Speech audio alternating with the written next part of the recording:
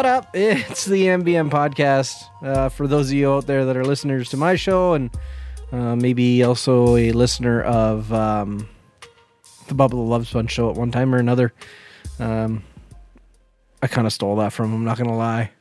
Good old 2 Live crew. You got to do some research on that. Anyway, thanks for joining me on this episode of the MBM podcast.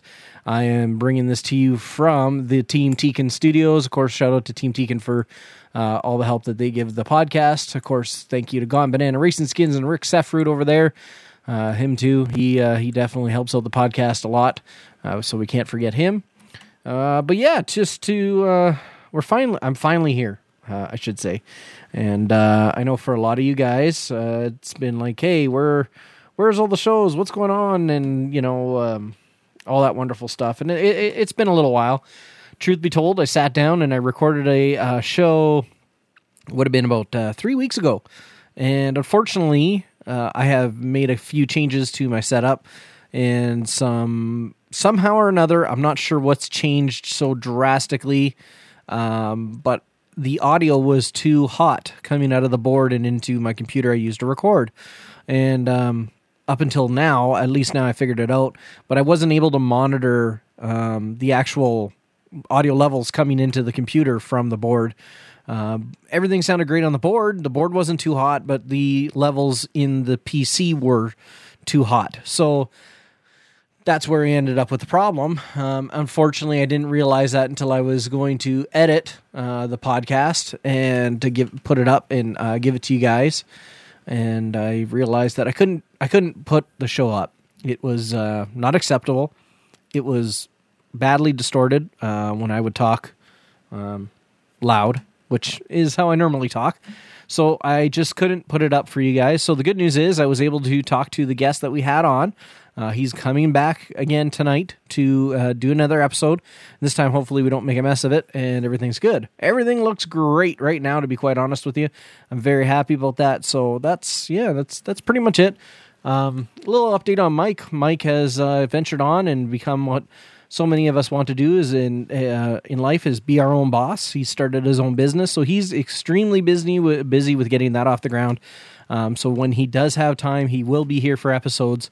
But when he's not available, then I'm going to be doing them on my own, which is a bit of an adventure for me. It's definitely different because I haven't done anything like this before by myself. I've always had somebody there to bounce things off of and talk to people. So it's going to be an adventure. It's going to be a learning curve. I'm going to have to rely on myself to keep the show moving. I can't just kind of pass the buck off to somebody else and let them talk and fill the gap. So I'm going to try as often as I can to give you guys episodes. Of course, I want to bring you at least one a month, if not one every 2 weeks. So we're going to try and get back into the groove of that. I got some updates about what I've been doing with my upcoming indoor racing season program and a few other things. So I guess that's kind of where I'll start off on this episode, is just to let you guys know what I've been up to. So the last time we had a show, which I believe would have been before the spring fling at the end of April, I went to that race. I had a great time. I managed to qualify for the A main with my stadium truck, which was my third race with that truck. So I was very happy considering the field is pretty stacked. There was enough for an A and a B main, so I'm not just jinxing you guys out saying, hey, I made the A main, but there was enough for an A and a B main. So it was good. I was definitely there with the guys that made it into the bottom part of the A main. I was on the same lap pace with them and everything like that. So I was very, very happy to make the A main. I know I mentioned on the TSR show about marshalling. You can't get mad at marshals because you're in the position you're in because you crashed, not because they crashed you. But where I was upset with marshals was that the race wasn't over. I managed to get by the line before the buzzer, before the race timer ended. So I was the only truck on a final lap. And unfortunately, the marshal walked away from his spot and I crashed, which again was my fault, but he was so far away from where he should have been standing that unfortunately I sat for a little while and I ended up losing a position. But the good news is I still made the A main.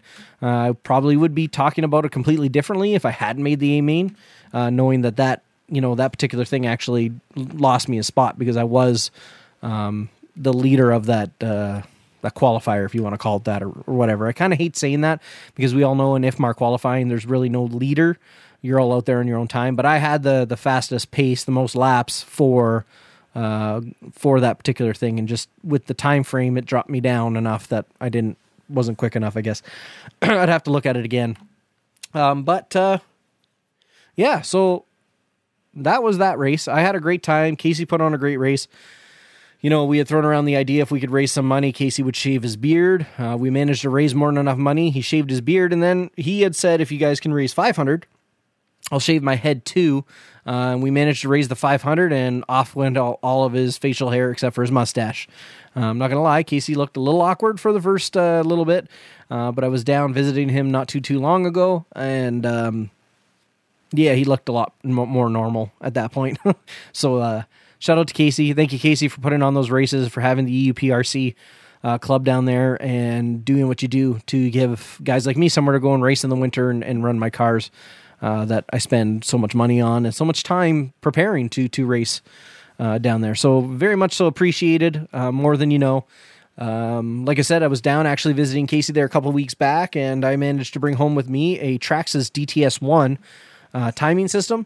I've yet to use it because I need to get my I could use it the way it stands with no times, but I want the times, so I need to get my hands on one of the Traxxas TQI remotes that has the Bluetooth module built in.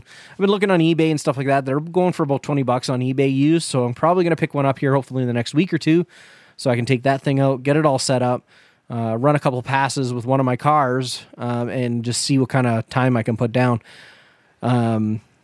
Speaking of cars, a little bit of update. I have moved on. The B5M is no longer mine.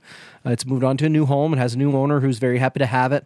And I'm actually currently waiting on my Yokomo YZ2 DTM edition. I'm super excited to have a new car. I did a lot of thinking, a lot of talking to people to make my decision for this upcoming year. And I'm hoping that the Yokomo is the next step for me and suits my driving. From my understanding, it will probably be as close to the way I drive, so suiting that driving style, which I can't even really describe my driving style to you guys. A complete and utter mess. I don't know. But yeah, so I got a Yokomo YZ2 coming. I have been working on a little project for the T5M, which will kind of make it a modified T5M with a laydown transmission in it. Shout out to Jim Tollard for the ideas and the help for starting that project. I need to get my hands on a drill press because I have 2 holes that I need to put in the chassis that I want drilled perfectly flat, perfectly even, and in the proper place. So that'll be happening here soon, so I can continue to work on that project. But yeah, so that's kind of what's going on with my cars. I think I'm going to keep the 443 for this coming season. Unless things change, unless something happens, I would love to get a B64 and run it as my 4-wheel drive platform. Yeah, that's right, guys. I'm going everywhere with my platforms this year. I don't know for sure if it'll be B64 or I might look at the X-Ray 4-wheel drive buggies. I've heard really good things about them. And I know what you guys are saying. Oh, it's the same as the B64. Okay, whatever. But I've been looking at them, but I can't confirm or say that I'm going to be moving to one for this upcoming year or not. As far as I know right now, it's going to be a Yokomo associated kind of deal. I'm looking at putting ceramic bearings, so I'm looking at for you guys to give me maybe some tips or maybe some suggestions on what to do about a bearing situation in the T5M. Unfortunately, my driving still has a bit of way to come, and I have blown out bearings twice now on it. I'm hopeful that the reason why I've blown out bearings is just because they're just the stock ones, and because the truck is wider, it's a little harder on them. So I'm looking for your guys' suggestions. I've been looking at the Shell Racing ceramic bearing kit for a T5M for the axle area, so I'm thinking about doing that. Hopefully that'll clean up that issue. The other big thing I'm doing this year is stock racing. I know how much I've whined and complained and said I'll never do it. I don't like it. I'm going to give it a shot. I'm going to Get a couple of motors tuned by Rotoron, a 17.5 and a 13.5, and my buggy two-wheel drive will be 17.5, my four-wheel will be 13.5. The only mod vehicle I'm going to run is my stadium truck, which again, it's only going to be a 13.5 in there with some timing in it. It's not going to be anything crazy because that's what I was running in it, and it was super fast. So I'm kind of excited to do that, send some motors to Rotoron, get them tuned, get them in. Been talking with Matt Hawkinson a lot. Hopefully we'll have some bodies this year coming up by him for the racing season. Hopefully I fall in love with them enough that I keep them maybe for more than one racing season.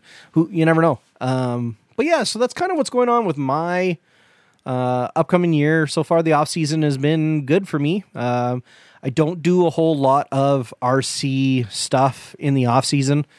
I've been working on stuff more than anything, working on giveaways. Rotoron, and I keep saying and I'm noticing it. Sorry, guys. Rotoron was awesome enough to come on board and do a giveaway with the MBM podcast. We managed to pick two winners, and that was... I'm killing myself here. I need a drink. Hang on a minute. So much better. So last night I went on and I picked two winners with the help of the little spin wheel situation. We had about 103 entries, and yeah, I was pretty excited. It's always fun to do a giveaway and have that many entries, so it was it spun out, and we had James C. that won a free dyno tune from Rotoron, and as well Kyle Predmore. So congratulations to you guys for winning the tunes. I hope they come in handy for you, and you have a much better racing season from them. Yeah. So that's that giveaway. Next coming up is 950 like giveaway on the MBM podcast page. When we hit a 950 likes, I believe Rick wants to give away some foam tires and a t-shirt.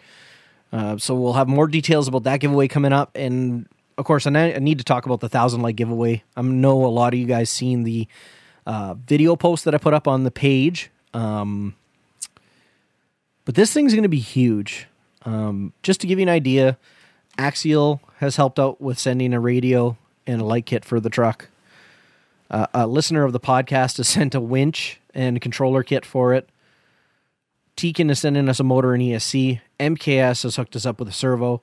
Max Amps is sending us, shouldn't say that, they're sending the winner a battery. Cow RC is going to send the winner a battery. Or not a battery. Cow RC is going to be sending the winner some magnet pit mat accessories, which is awesome. So thanks to Heath for coming on board. What else am I missing here? Matt Hawkinson, he's going to do a paint job for the body for it. I'm at a loss for words at the involvement from so many RC people and companies to get on board with it. I'm so grateful. Couldn't imagine being able to give something like this away to one of you guys, and it's going to be a blast. The post is going to be up hopefully by next week, the end of next week. I'll have both the 950 like and the 1,000 like posts up, so make sure you guys check them out. Make sure you guys share them like crazy. If you share them once a day, that'd be great. Share them in all the Facebook groups that you can share them in, and of course, make sure you follow the instructions to get yourself an entry and an opportunity to win the SCX-10 2 kit. That's kind of the MBM podcast as part of the giveaways. We've given the kit to the podcast. I should say I've given the kit to the podcast because I was lucky enough to win it through a raffle thing. So I just, like I said, I went through a whole bunch of ideas of what could I do with it. I should build it, keep it. I'll have another crawler. Originally, I got rid of my first SCX-10 because I wanted an SCX-10 2 kit, and things just didn't come to fruition. I didn't get there. I didn't end up wanting to. I haven't really had the itch to crawl in a long time. So when I started building it, I kind of had that idea. Let's give it away, but let's make it an awesome giveaway. So I'm kind of excited that somebody's going to get this thing. It's going to be fully RTR. It's going to be awesome.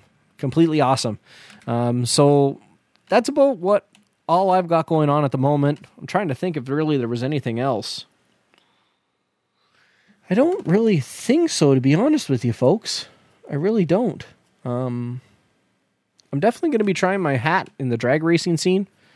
I hope to be getting Roy Anderson's spec car. I'm going to say soonish, shortly-ish. Hopefully in the very near future. I've got a few things, items that I need to move out of the home to bring in a little bit of extra fundages to do it. So I'm hopeful that that'll happen in the next couple of weeks. And hopefully maybe come the first or second week of July, right before my birthday, I have, boom, a spec car sitting in front of me. And that'll be fun. I'm kind of really excited to do that and see what kind of numbers I can put down all the way up here in Canada. See how different it is. But I think that's about it. You know, I got a couple of topics there. I'm going to talk with Eric from Viking Design Works. He's going to be our guest tonight. I got a couple topics that's happened over the last few weeks in RC that I want to talk to him about, and see what his opinion is on some of it. So what we're going to do at this point, we're going to take a quick break. We're going to get Eric on, and like I said, thanks for tuning in. We'll be right back after this break.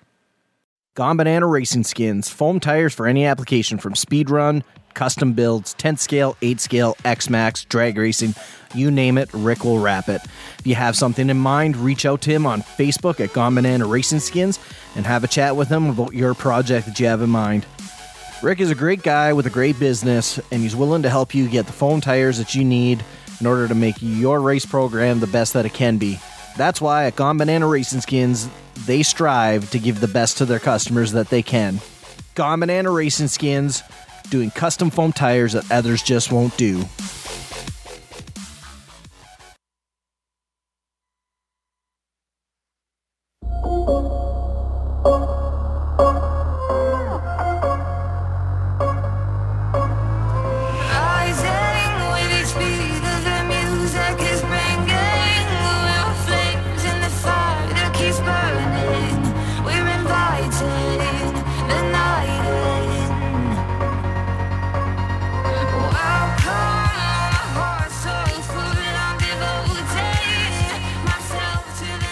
Okay, it's the MBM podcast, and we are back from our short little break. I have on with me Eric from Viking Design Works. So welcome to the show, Eric. Thanks for joining me.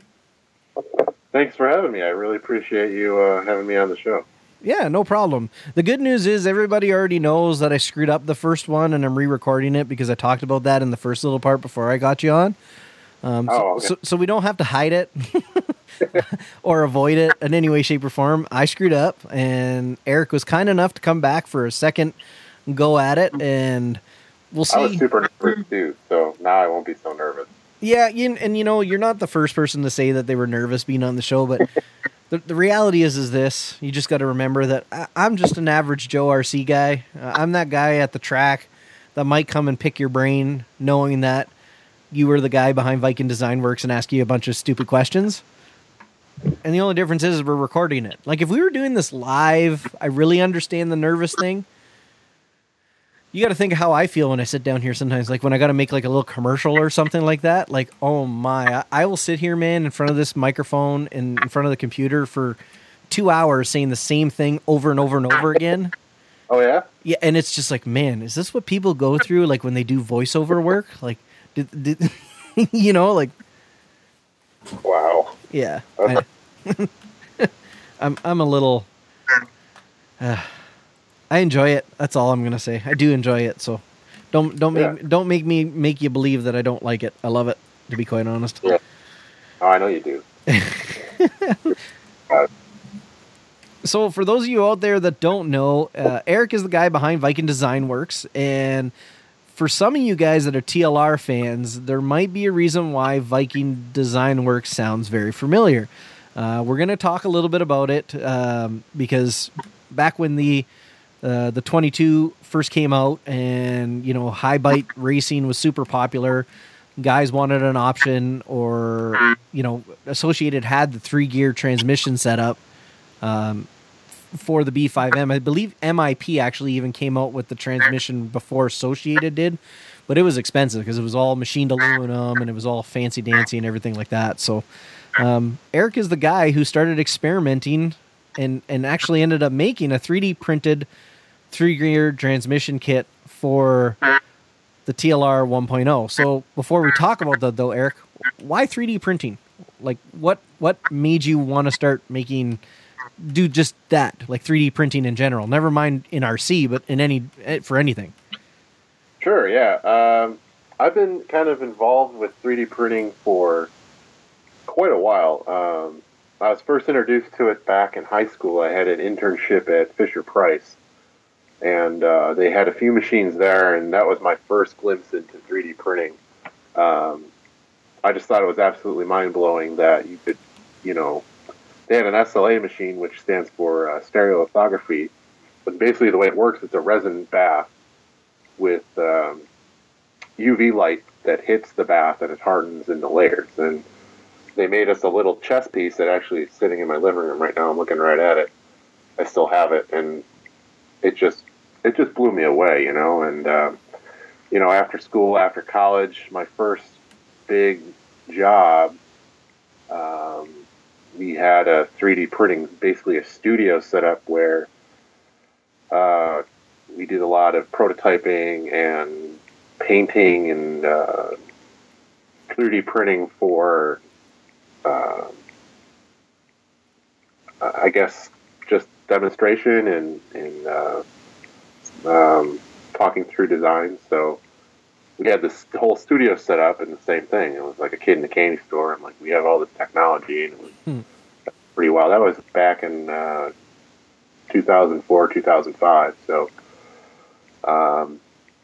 current role, I'm a tool designer now by day, and I use a lot of 3D printing at work to make tooling and prove out ideas and whatnot. So, 3D printing to me, I think, is the wave of the future.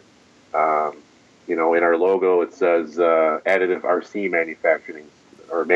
I'm sorry. So, as opposed to subtractive manufacturing, which is your traditional machining, subtracting away metal, where additive machining is you're adding material to make something and create something. So, I think 3D printing is just absolutely interesting. I learn things new about it every day, and the technology is just getting pushed every day, and there'll be a time where almost anything's possible. So I just really get a kick out of the technology. All right, right on. Well, it only makes sense, especially I totally get at a young age doing something or seeing something that kind of catches you. And then you know what I mean? Then that's what you kind of wrap yourself around. Yeah. I've always been like that as a kid. I'd jump from one thing to another a lot. But when I would get involved with something, no matter what it was, like I was involved in it. When it was, building my bicycle to as much as I would have loved to, but to just ride it on downhill courses as opposed to participate, I did that to my full extent, to my ability that I could. Which wasn't exactly great, but it was something I enjoyed. Yeah. And then, of course, as getting into adult RCs turned into that for me, right? So not only, building the kits, racing them, working on them, talking to people, giving advice, and doing the show, it's kind of, once you kind of get the bug of something, right, you kind of get caught up in it. And it's kind of cool that you're able to do it as your regular employment, too. So you're kind of getting to have the benefit of doing something you like doing for your living, as well as being able to contribute to the RC hobby, which is, of course, really like being somebody that contributes a little bit to the RC hobby and gives people something to listen to while they're wrenching or, while they're at a race or driving to the race. Right. You're making products for them. Like we have that similarity of, we are kind of involved in it, and it's kind of cool to be able to give something. You know what I mean? Oh, absolutely. I think it's so nice to be a part of a hobby that I'm super passionate about, and I know you are too, where you could give back and, help make people's lives easier, or, have in my case, I have products available to make the fellow racer that much more competitive, or make their lives easier working on stuff. And, it's nice to be, people come up to me and they're, super stoked on what I do. And it's just, I'm like kind of just blown away. You know what I mean? It's just, it's just a win-win all the time. Like, I love this. I love I love that I can do it and have the capacity to do it, and then I love that people love it. Well, for sure. So that brings me into the next thing is, so what brought you to do Viking Design Works? Like, where did that whole concept and idea come from? Sure. With the printing technology now becoming somewhat more affordable for the home use, I decided it'd be kind of a cool idea to get my own printer and my own scanner and get set up kind of at home and just doing, little side projects here and there and tinkering around and whatnot. And at this point, I had really no correlation with thinking about doing anything for RC. It was just RC was my hobby, and I was just like, well, maybe I'll just tinker around at home and print off stuff for people. And basically, Viking started in his infancy just to be a 3D printing resource in my area. There really isn't, well, at the time, I'm sure now there is, but 3D printing was kind of new in our area from a public eye, I guess. Mm-hmm. There was a few universities that have it around here and at the time, and I wanted to be able to, like, if a mom and pop shop or a student had a 3D printing idea, they could come to me and I could provide them the infrastructure for printing. So I did that for a little bit, and I did a little bit of design work too for some people on the side, and it was fun. But I kind of realized then that it was more like it felt like work, and it didn't really feel creative. If Right. that makes any sense. Yeah. So I was just kind of doing what people wanted, but it really wasn't creative on my end. You know what I mean? It was their idea, and I was basically championing their idea into what they wanted. Where I kind of wanted to be more like, hey, I could make this really cool, I don't know, cell phone case, and I don't know, put someone's logo on it or put my own logo. I don't know. Just it was more customer based and not very creative on my end. So it kind of got, what's the word? Kind of stale, kind of quick from that business idea. Right. Makes sense? Yeah, So no, it makes sense. That's kind of how it all started, to answer your question. Okay. Yeah. So what drew you to RC before that? Like, why did RC become a hobby for you? Because obviously you've been doing it for a while. It's not something you kind of found and then all of a sudden started doing 3D printing for it. It was something you did before the 3D printing stuff. So Right. why RC? Like, I know for me, it was a magazine at Walmart. I picked up an RC driver, and funny enough, on the cover of it was one of the like Miss Budweiser like hydroplane boats. Oh yeah. Like that's how vivid this memory is. And I grabbed it and I kind of flipped through the pages standing there, and I turned to my wife and said, I'm going to buy this. And, reading through the book, I found out about the Savage X by HPI, and I was like, oh man, I got to have this. Like, this is something that I need to have. And it was one of those situations where my daughter was still really young and wasn't really exactly quite affordable, so it didn't happen, but I kept getting the magazines to kind of drive that want for them.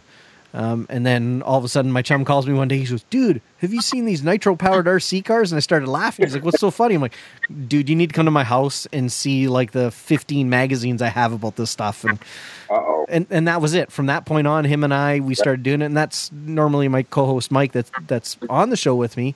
That's how our journey started. And it was only, now I would say it was probably about 8 years ago that it started.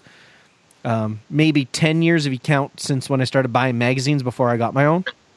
Yeah. You know what I mean? So like, what's your story? You definitely remember going to the store and like seeing the magazine, and then that's what did it, huh? Oh, dude, like it is a vivid memory in my mind walking into Walmart. My wife was looking in the makeup aisle, and at our Walmart, the makeup aisle and the magazines are like right across from each other. So I wandered over to the magazine rack and I started looking, and sure enough, that bright red hydroplane boat caught my eye on the cover of it.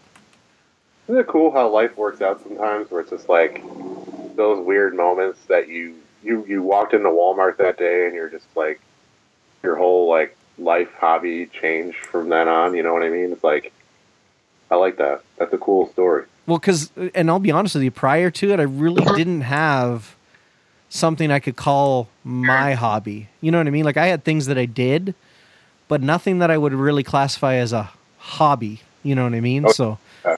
that really kicked it off for me. That's yeah. Like I said, it's Did it. a vital turning point in where I sit now. 8 years later, right? Yeah. Here we are. Yeah, for sure. So That's what awesome. did it for you? What was that moment? Well, for me, it's kind of a long story, but I'll try to make it short. When I was a kid, growing up in the neighborhood, my neighbor, I think I was probably, I'd say 6 or 7 at the time. My neighbor next door had a Tamiya Blackfoot, and I remember looking out the window, and I was like, "What is that noise?" Because it was the old brush. I'm like, the brushless motor, and I look out the window and I see him playing with the controller, and I'm like, "What is he doing?" And I look down and I see the Blackfoot drive by, and I like ran outside and like, "What is this?" And he's like, "Oh, it's a RC monster truck. Don't touch it." I'm like, "Okay," and I just sat there watching him, fascinated, like, this is the coolest thing. And I'm like, "You're controlling that with your hands?" Like, it kind of blew me away at the time, and there was. So my parents went to Radio Shack and bought me like there was like a rip off of the Blackfoot out at the time. I don't remember the name. It was like an F-150 monster truck. I don't remember maybe someone out there would remember it. But I remember I broke it right away, and I just ended up using it as like a big Hot Wheels. But I loved it anyway. Like, I think the batteries died, and I remember it would take like 10 C batteries or something like that, and I think we just got sick of buying batteries, so I just ended up using it as like a toy. and so like I think like in the next year, from either birthday or Christmas time, my parents bought me like the Racer, like Radio Shack, and here's another model. It would, when you turn the wheels left, there was like a driver's head, like a helmet inside of the buggy. It was a buggy. I distinctly remember it. I don't remember the name of it. But when you turn left, the driver's head would turn left. And when you turn right, the driver's head would turn right. All right, right on. And it was, if anyone remembers the name of it, let me know. It'd be cool to like get one again. But like it was so fast. It was such a fast RC car, I remember, that the batteries would go through in like 4 minutes. And I swear we thought it was broken. Like, we're like, it can't be out of batteries in 4 minutes. But I guess at the time, like, that was the technology. It would take like an hour and a half or 2 hours to charge, and then it would die out in like 4 minutes. And I remember we took back like 3 or 4 kits to Radio Shack. We're like, this thing's defective. Like, it sucks. But looking back, like, I guess it was okay. Like, so that was another memory I had. And then I remember my dad, we were going to go to this local racetrack called Transit Lanes. And I think we went there the week before it closed and checked out the track. They had an indoor carpet track.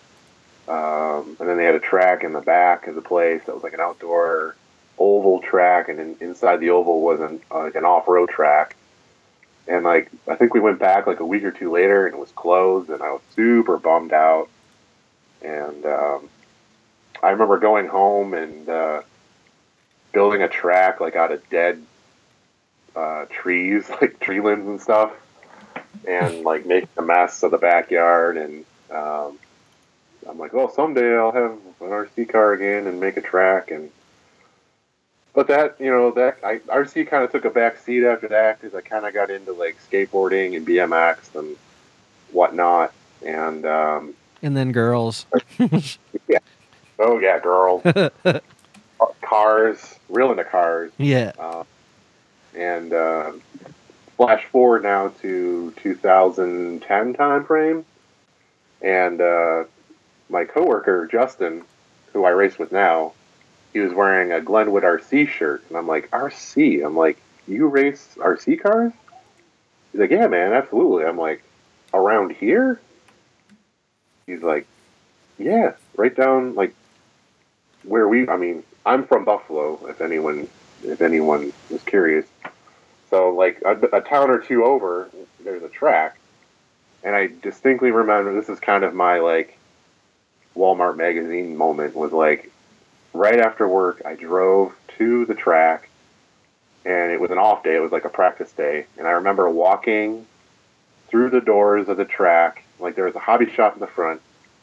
Walking into the track, and I'm like, this is it. Like I finally found a place that I can race RC cars. And like after that, I was there like every day after work, like, racing, practicing, tinkering, learning how to drive, and Glenwood RC was a big help when I first started racing, for sure. Unfortunately, the track closed down a year or two after, but like that was kind of like my magazine moment right there, was walking into the track and being like, finally I can try this. So that was pretty cool. And so that's kind of how, and then ever since then I've been racing and traveling around the Northeast, and yeah, that's kind of how I got into it, and the long and short of it. Right on. I should say, like, my first exposure to RC wasn't the RC driver, but that's what's done it for me as an adult.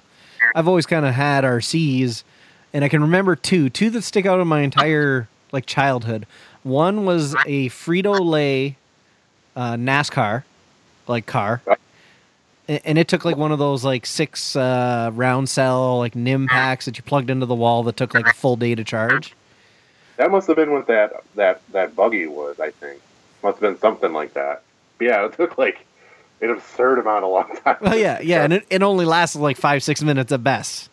Yeah. Yeah. And weren't you pissed off about it? Well, I was really young. Like, I want to say I was like 5 or 6 when my mom would have had that for me, but it sticks out of my mind so much because of how realistic it was, in the sense like it had rubber tires on it. And I remember the biggest thing that sticks out to me that I remember about it is I hated it because it had a pistol grip remote. You hated it because it had a pistol grip remote? Yeah, because I wanted the sticks. I wanted to be able to push up and back and left and right on the. That's what I wanted. And, no way. Yeah, right. The other one that really sticks out for me, it was an Indy car, Valvoline, the oil company. It was a Valvoline Indy car, and it had a glove that you put on, and you would put your fist like forward, and that would make it go forward. You'd put your fist like pull it back towards you, and that would stop it. And then if you kind of move to the left or the right, that's what would steer it left and right. Really? Yeah. That one I kind of wish I still had kicking around, just because of how unique it was. Because, I was maybe 8 or 9, maybe 10. So we're talking about like 23 years ago that an RC car was being controlled by a pedometer inside of a glove, right? Like that's kind of like a Power Glove for Nintendo. You remember that? Yes. It was very much similar. I wanted a Power Glove for the Nintendo so bad. I can't even describe how badly I wanted one. My neighbor had one, and my hand couldn't fit in it because I was like big for. I don't know. He had one, and it was cool to watch me use it, but A, I didn't want to break it, and B, didn't fit right for me. But that's cool though that they had that technology for RC back then. Like, I wonder how that'd be now. Like, can you imagine like on a driver's stand, like people looking like they're like doing like the Macarena or something like that? Yeah, that would be that would be funny to see a bunch of guys up there wearing gloves on their hands instead. Yeah, just like pretend driving. like a steering wheel. But those are the two RCs, like, as a child that I could really remember. My dad was a big motorcycle guy, still is a big motorcycle guy, so I grew up a lot more, like, riding dirt bikes and being around motorcycles more than anything, so it wasn't something that he really liked, so... And I liked it, but not enough to really for that. So, you know what I mean? It was one of those things that I just... Yeah. Being older now kind of makes more sense why I had an interest in them, because now with what I do, but you know what I mean? Right. Yeah, it's interesting. We both have a parallel, like, path of youth experience with RC, but, you know, there was a little bit of a break in there, too. Oh, yeah. For me, it was, like I said, for the longest time as a teenager, it was bicycles, and... you know, I became a father when I was 20, so, you know, so there was a whole time frame where I was 19 getting ready to be a dad, and it was just kind of like, okay, I can't afford to buy the car that I really wanted and do the things that I really want to do it, but this one's going to make a good car to get me from point A to point B and get my daughter there safely, so this is the one I'm going with. Oh, that's the way you should have. That's great. That's good that you thought like that. Well, like, oh, I'm going to put the big sweet sports car I just bought. Hey, I'm not gonna lie. It was like a Mazda 323 two-door hatchback, but yeah, it was my car. I loved it. Little 1.6 liter, no power steering, 5-speed manual. It only had a mirror on the driver's side and a rear view mirror. Yeah. There's no mirror on the passenger side.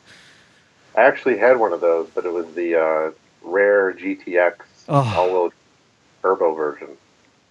Oh. But it was rotted out. Like I only had it for a couple months. It was rotted. Yeah.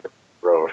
That's the only problem with them is they were very susceptible if they weren't well taken care of for rot, especially in and around the back control arm that's on the body. And I ended up selling the car to a chum of mine after I had our family had outgrown it, and I had gotten a 4-door vehicle. Yeah. And I think he hit a pothole and completely ripped the mount right out of the floor. Wow. Yeah, so it was one of those ones like, Yikes. I'm glad it was you, not me, buddy. I remember we brought the car home, and we were using it as like a rallycross car. We weren't really... But I remember us jacking the car for the first time to take the wheels off, and the car was still on the ground, and the seat was going up. And I'm like, oh no. I'm like, this isn't good. Like, oh boy. I'm like, geez, we messed this one up. Yeah, I still tell my wife that if the right car in the right condition come up for sale, to be prepared for me to sell everything and anything I own to buy it. Yeah. Because that was what I wanted. I wanted the GTX. I wanted the turbo. I wanted the all-wheel drive version, and it was just, I was obsessed. And like I said, that was like my first real long-term car that I had. Like, I had a Plymouth Sundance prior to that, but I only drove it for 3 months before I wrote it off. Okay. Plus the transmission was going on it, so it was. I don't really classify that as my first car because I've never really. To me, I classify a vehicle, your vehicle, when you kind of finally, when it's yours. You know what I mean? I don't want to say it, but when you like fall in love with it, when it becomes, that's your car. You know what I mean? Like, that's how I classify ownership of the vehicle. So if I never really quote unquote fell in love with it, then it was just a vehicle to me.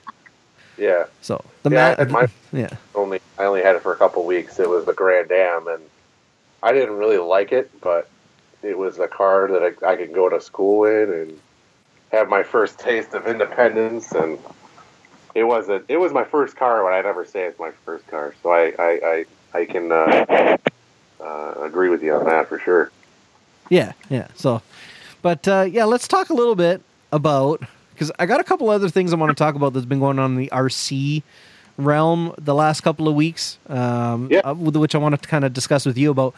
But before we get there, let's talk about the 3-gear transmission kit that you did for the 22 1.0 and 2.0, the mid-motor kit here. Let's talk a little bit about it. Yeah, so like you said before, MIP had the 3-gear kit out of aluminum for the B5M. I think, what was that, 2000? It was only like two years ago. Probably and then both 3. That, yeah. Yeah, both. Shortly after that, AE came out with the B5M Lite. Yeah. If you remember. Yeah. That came with the 3 gear for club racing, but as you remember too, like everyone started using that 3 gear because at that time, you know, the traction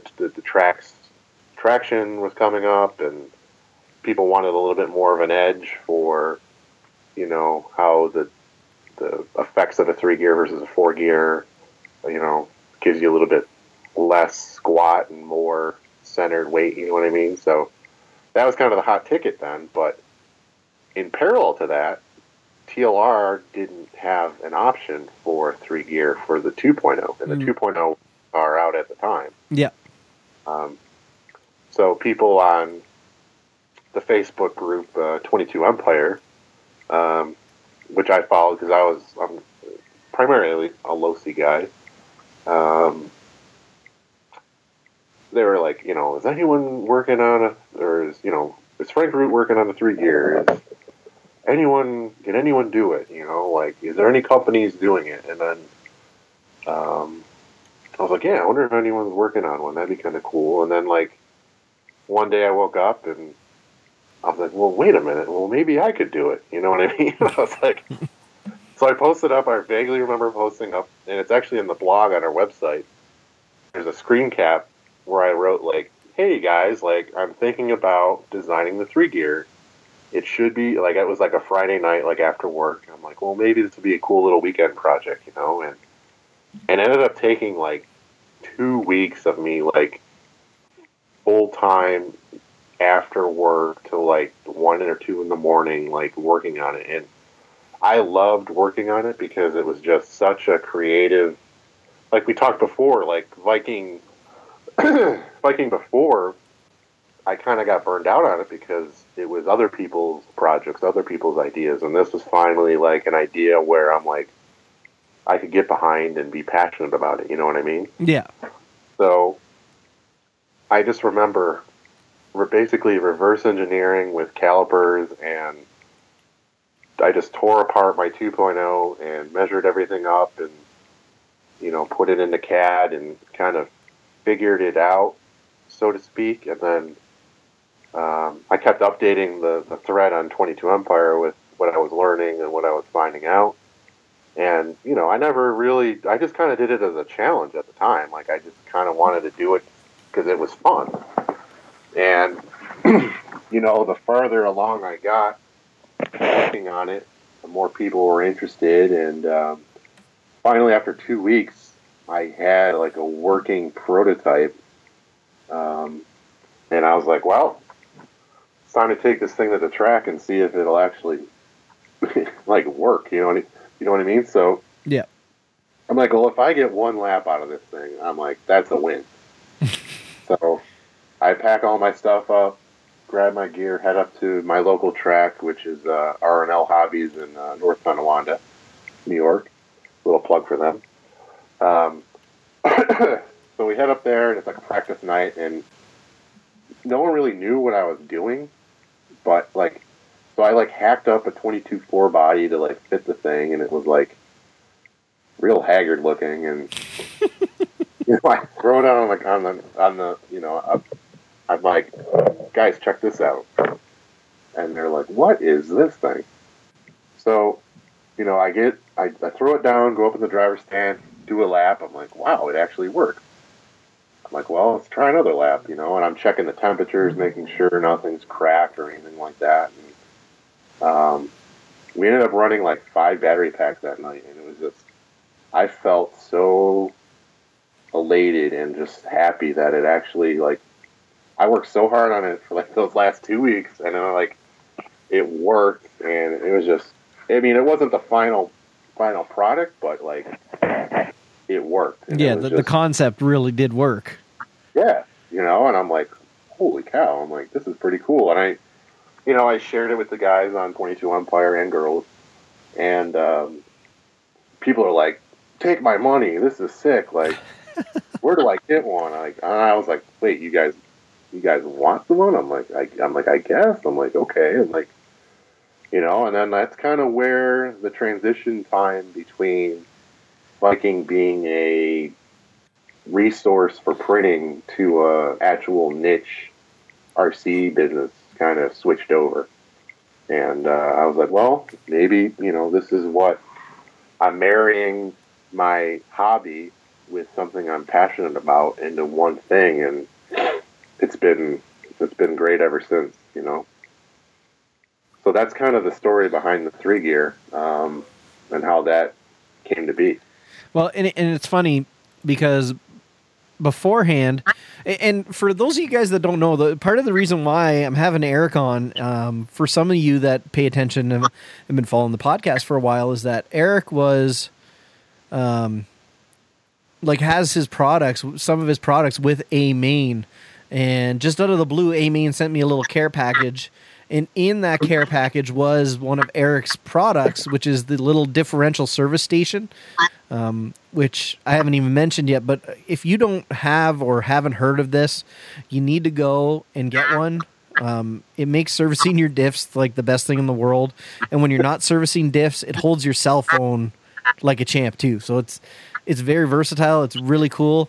But that's what kind of brought me to Viking Design Works, and I had put a little video up, and somebody had sent it to Eric or mentioned to Eric that, hey, this dude is talking about your service station deal, and Eric sent the Facebook page a message, and it was really kind of cool to hear from the owner of a company of a product that I had talked about, because I do it all the time, and a lot of times you don't really hear anything back, right? And it was really nifty to get feedback back from you on it. So that's part of what drove me towards this interview with Eric, and that was a while ago, and it's taken a little while to get Eric on, but that's the main driving force. So like I was saying, if you haven't seen it, make sure you go. You can get them at AMain. You can get them right from Viking Design Works as well. It's vikingdesignworks.com/speedshop. You'll find the products that Eric does offer under there. But yeah, you can't beat this differential service station. It'll do gear diffs, ball diffs. It'll hold the balls for you. It'll hold the screws that hold things together. It's awesome. That's all I have to say. Well, I appreciate the kind words. That's very nice of you to say about the product. And I was blown away that you on my end, it's just cool to see other people enjoy what I do. You know what I mean? It's so that's why I wanted to reach out to you and say thanks for the the little plug and the kind words. And I'm just over the moon that you like it and other people out there like it too. So I love it. I love that everyone likes it. So yeah, like I said, it's awesome. Holding your phone, like for some people that have watched like the live feeds that I've done when I've been building cars and stuff like that, I have the phone sitting in it on its side facing me so I can kind of monitor the live stream and see any questions that anybody asks, because just the way I broadcast with my laptop, I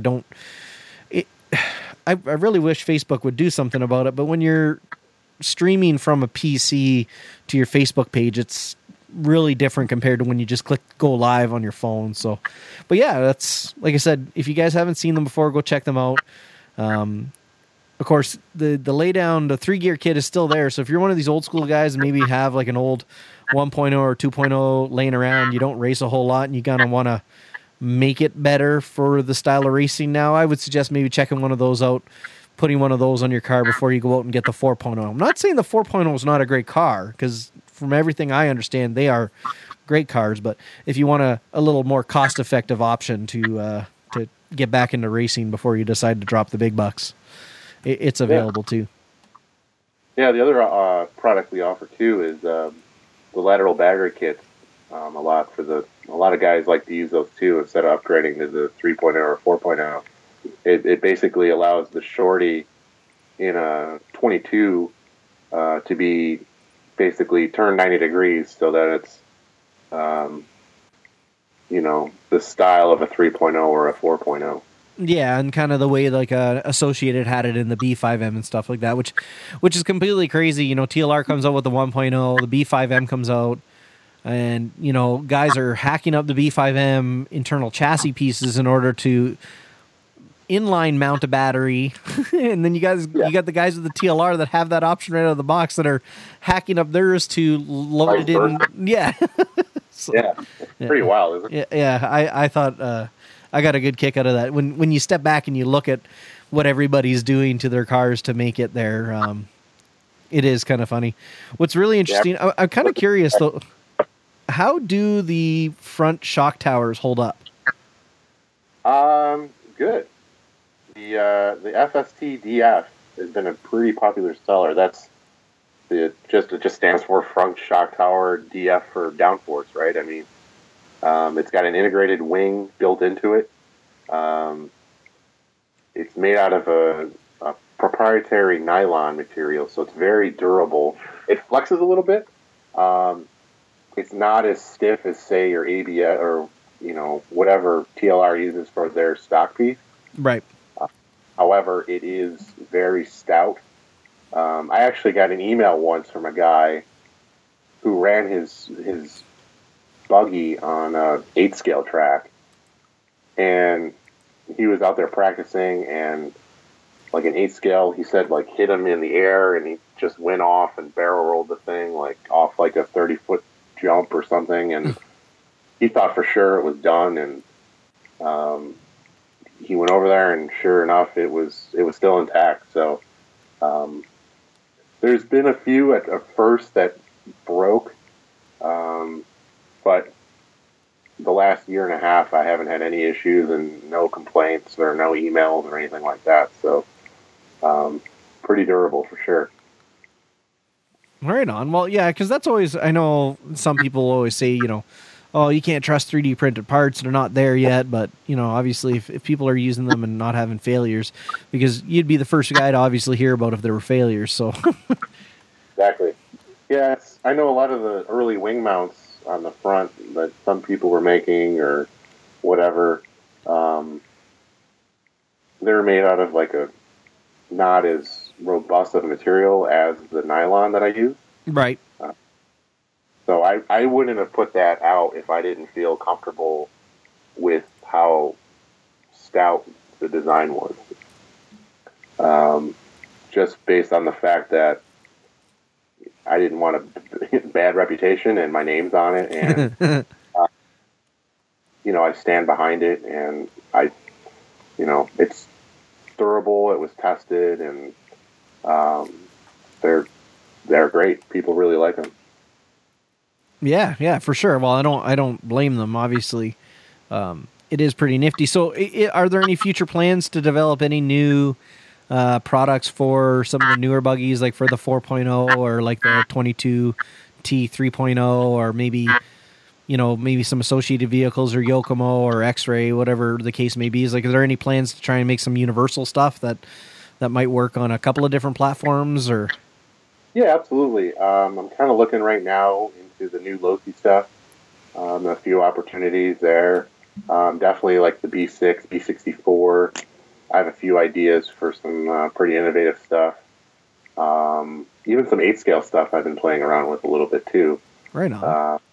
I did a little bit with the D216, as you may or may not know. Yeah, I've seen that.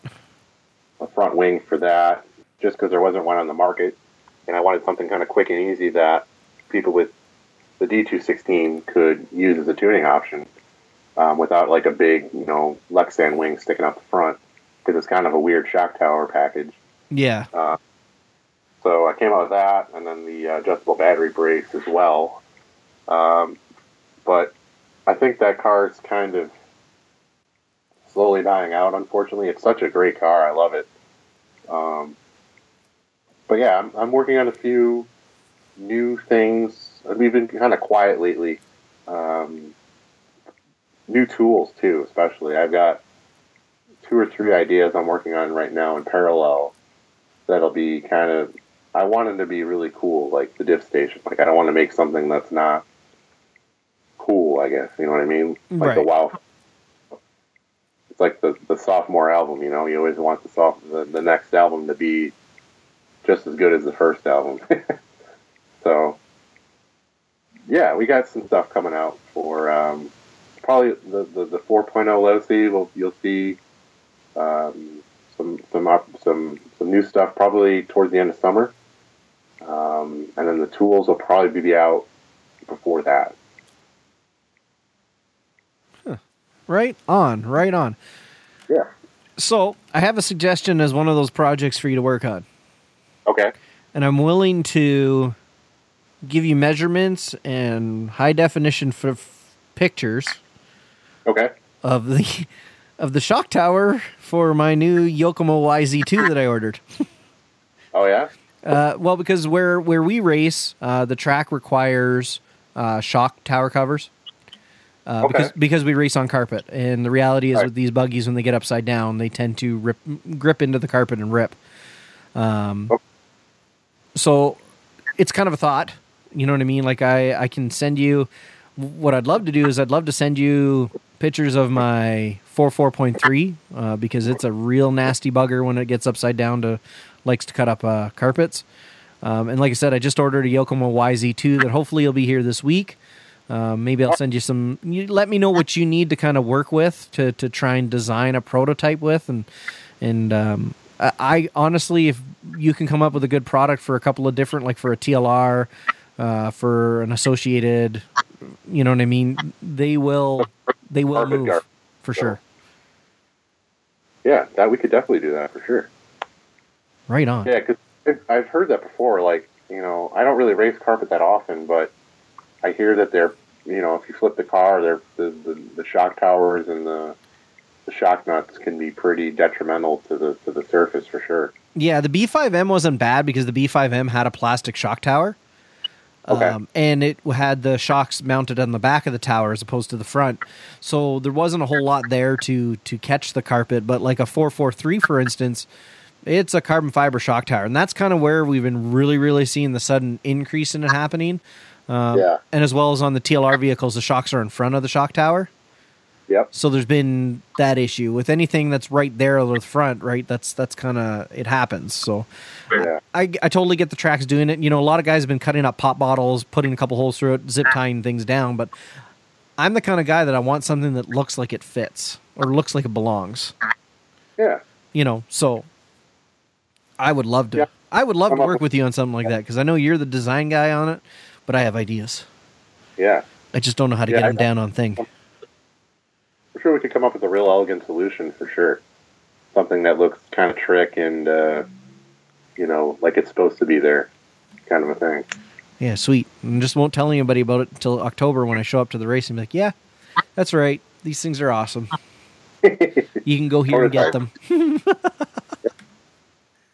That'd be awesome. Right on. So, okay. Do you do a lot of carpet racing mostly? Or? That's all I do. Where I'm located, unfortunately now, there has been some conversation about the local club that I used to be part of getting an opportunity to have a tennis court converted into an outdoor track. My understanding is the idea would be to still roll out the carpet and the wood jumps and kind of do the same thing we were doing indoors, just in the summer outdoors. So if I go and race with those guys, it'll be the same thing I'm used to. It'll be carpet. But there's no outdoor track remotely close to me to race on.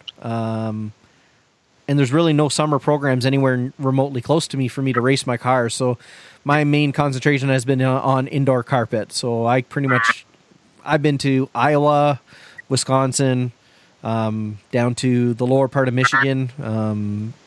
Where the heck was it? Ithaca, Michigan, to race on carpet. And St. Ignace is where I normally end up, which is about a 45-minute to an hour-long drive from where I live. Okay. That's cool. And it's mostly, like I said, it's winter because what happens is they use gyms of schools and stuff like that. It's not something that gets done a lot in the summer. And yeah, it's I wish I could do more. I've been practicing on VRC as much as I can to just keep the rhythm and the feel there for it. Get your trigger finger exercised a little bit. Yeah. Try and work a little bit on the hand-eye coordination. I think that's the big thing, right? So. Yeah.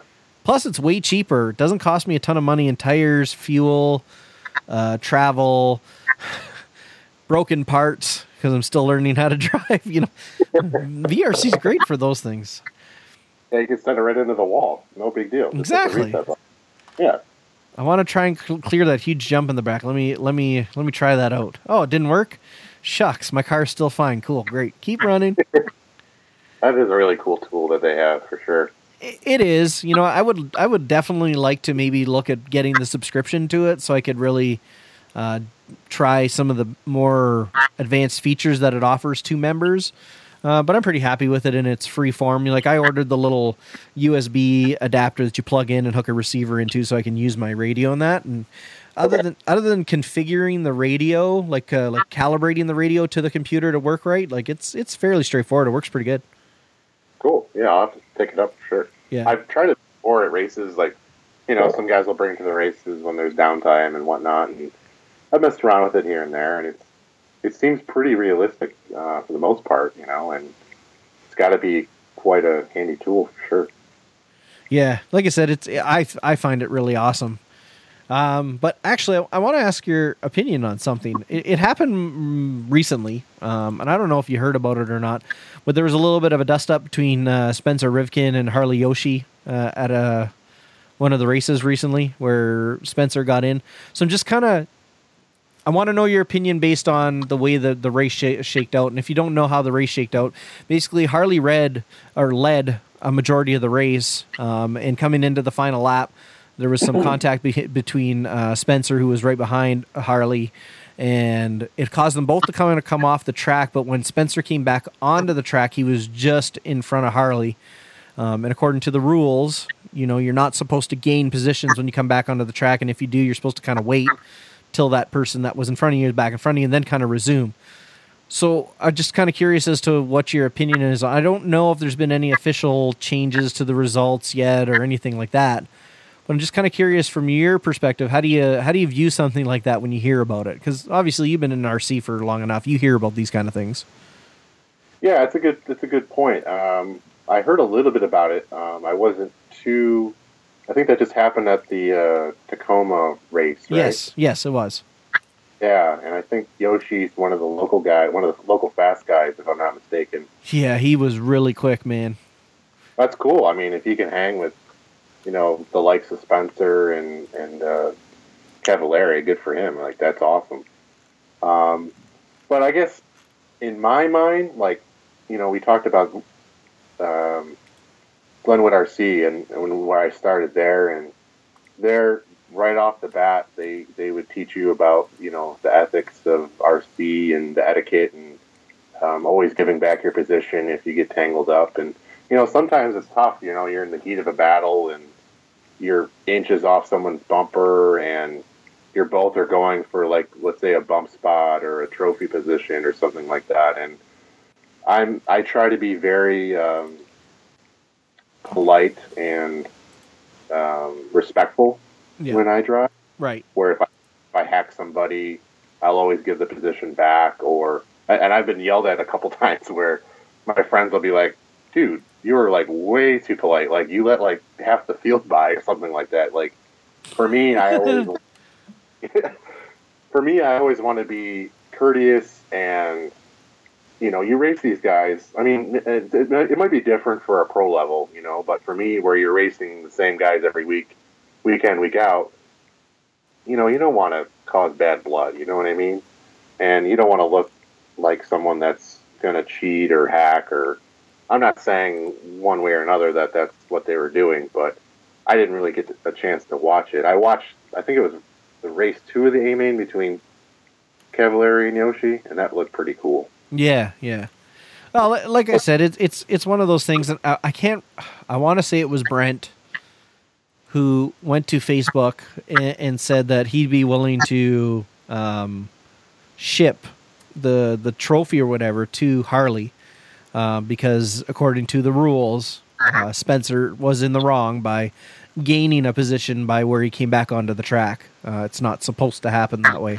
I really wish I could find it. There was a whole post that whoever it was that, posted about the whole situation. I looked on Live Time, which is beautiful about Live Time is you can go to liverc.com and you can look up results from races like that. And the results haven't been amended or changed in any way, so I don't know for sure what was ultimately done with it. But yeah, I was I said, I was just kind of curious as to that. And, the conversation went on to say that it was contact in a race is a whole different conversation in itself. And listen, I've said it before and I'll say it again. Contact is inevitable. It's going to happen. Right. I'm not convinced that contact always happens like on purpose. You know, like a lot of guys on the driver's stand they'll come off the stand and be like, oh, that guy smashed into me on purpose. And, you know, I don't know if that's always the case. One that actually, I don't know, have you been on Live RC at all today? This morning I was, or at lunch I think I was on there, yeah. Oh, the one with the 8 scale? Yeah, the 8 scales at the last race there. Like, okay, there's a certain fine line where I draw it. Now, if I were the race director at that race, I'm going to say that I probably would have asked those two gentlemen to go home. Yeah. Okay. Just because they've got to remember who they're in front of, what they're doing, and, you know, when you look at things like NASCAR and you get two drivers that get a little unruly with each other, you know, well, look at earlier in this season in NASCAR where Kyle Busch got into it with Logano, and, you know, after that, you know, Kyle Busch was, as most people will say, an ass about a lot of the questions, the way he'd answer them, but he got his hand slapped pretty severely, I'm assuming, by NASCAR to be like that. Sure. Yeah, I mean, on a national stage like that, you know, you with anything, you know, you got to behave and you got to represent your sponsors well. And Kyle kind of threw a temper tantrum. Well, and let's be honest though, those guys are racing for big dollars. You know, there's sponsorships that are online for stuff like that. And I get it. In RC, yes, guys are sponsored, and, you know, some guys have contingencies based on, you know, when that they make a little more if they finish here, there, or anywhere. But we're talking about the 40+ guys here, you know, and I'm not saying that they're any less important than the pros and stuff like that, because these guys are fast and good and everything like that. But where I get upset is that somebody actually got hit by a truggy and had his elbow dislocated from it. Yeah, that's pretty crazy for that to happen. Like, and I mean, that did happen on pit row, and I mean, I never saw the video. I don't know the replay. I don't know if they were coming in way too hot and the guy didn't see him, or how it shook out. But I mean, at the end of the day, this is a hobby, and you got to keep it real and keep it fun. And if someone gets, you know, hurt to the point where you're like, that's pretty bad in RC. If you're going to the doctor and you're like, how did that happen? Well, I got hit by an RC car. You know what I mean? That's pretty bad. Yeah, you got to call. You got to call into work on Monday and say, "Yeah, I can't come in. My elbow got dislocated this weekend." And when your boss goes, "How did that happen?" "Oh, well, an RC car hit me." Yeah. Well, you better get in, man. Yeah, right. Like, you know. So, I don't know. I think these two guys need to go back and reevaluate and listen. You know, I know there's guys that are listening to the show that say, "Hey, Matt, you're not exactly a saint." You're absolutely right. I'm not a saint. But what I've never done is I've never hurt anybody with my RC car. I had one moment over 2 years ago that, you know, I've moved forward from. I've learned a very valuable lesson. And I'm hoping that these two guys, the Rappaport and Curran, do learn from this experience that, guys, we're playing with toys. We're grown men, in some cases grown women, that are playing with toys. Yeah, and I mean, they were battling, right, because they were battling for position, right? Yeah, I don't really. It went on through the whole race. Around 7 minutes through the race, I want to say it was Rappaport went off the track, but managed to come back onto the track, like way further down in the track. But he waited for the group that he was with when he went off the track to come, like, get back to him. So I don't know if there was a huge issue there with some people. Some people are saying that's kind of where it all started. But Curran and Rapp were going back and forth. Like, they were right on each other's tail into the last lap. And that's where everything really fell apart. There was some contact, and it just continued on through the last couple of corners. And, yeah, what a... Kind of tough. Yeah.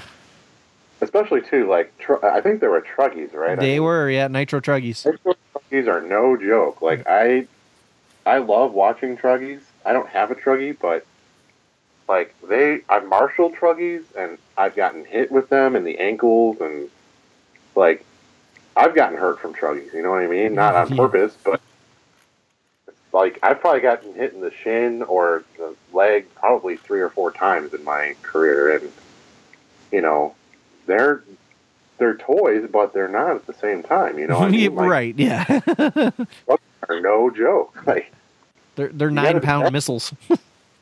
And if you're coming in hot into the pit road and there's people standing there, that's kind of on you. You know what I mean? Like, yeah, absolutely. That's raw.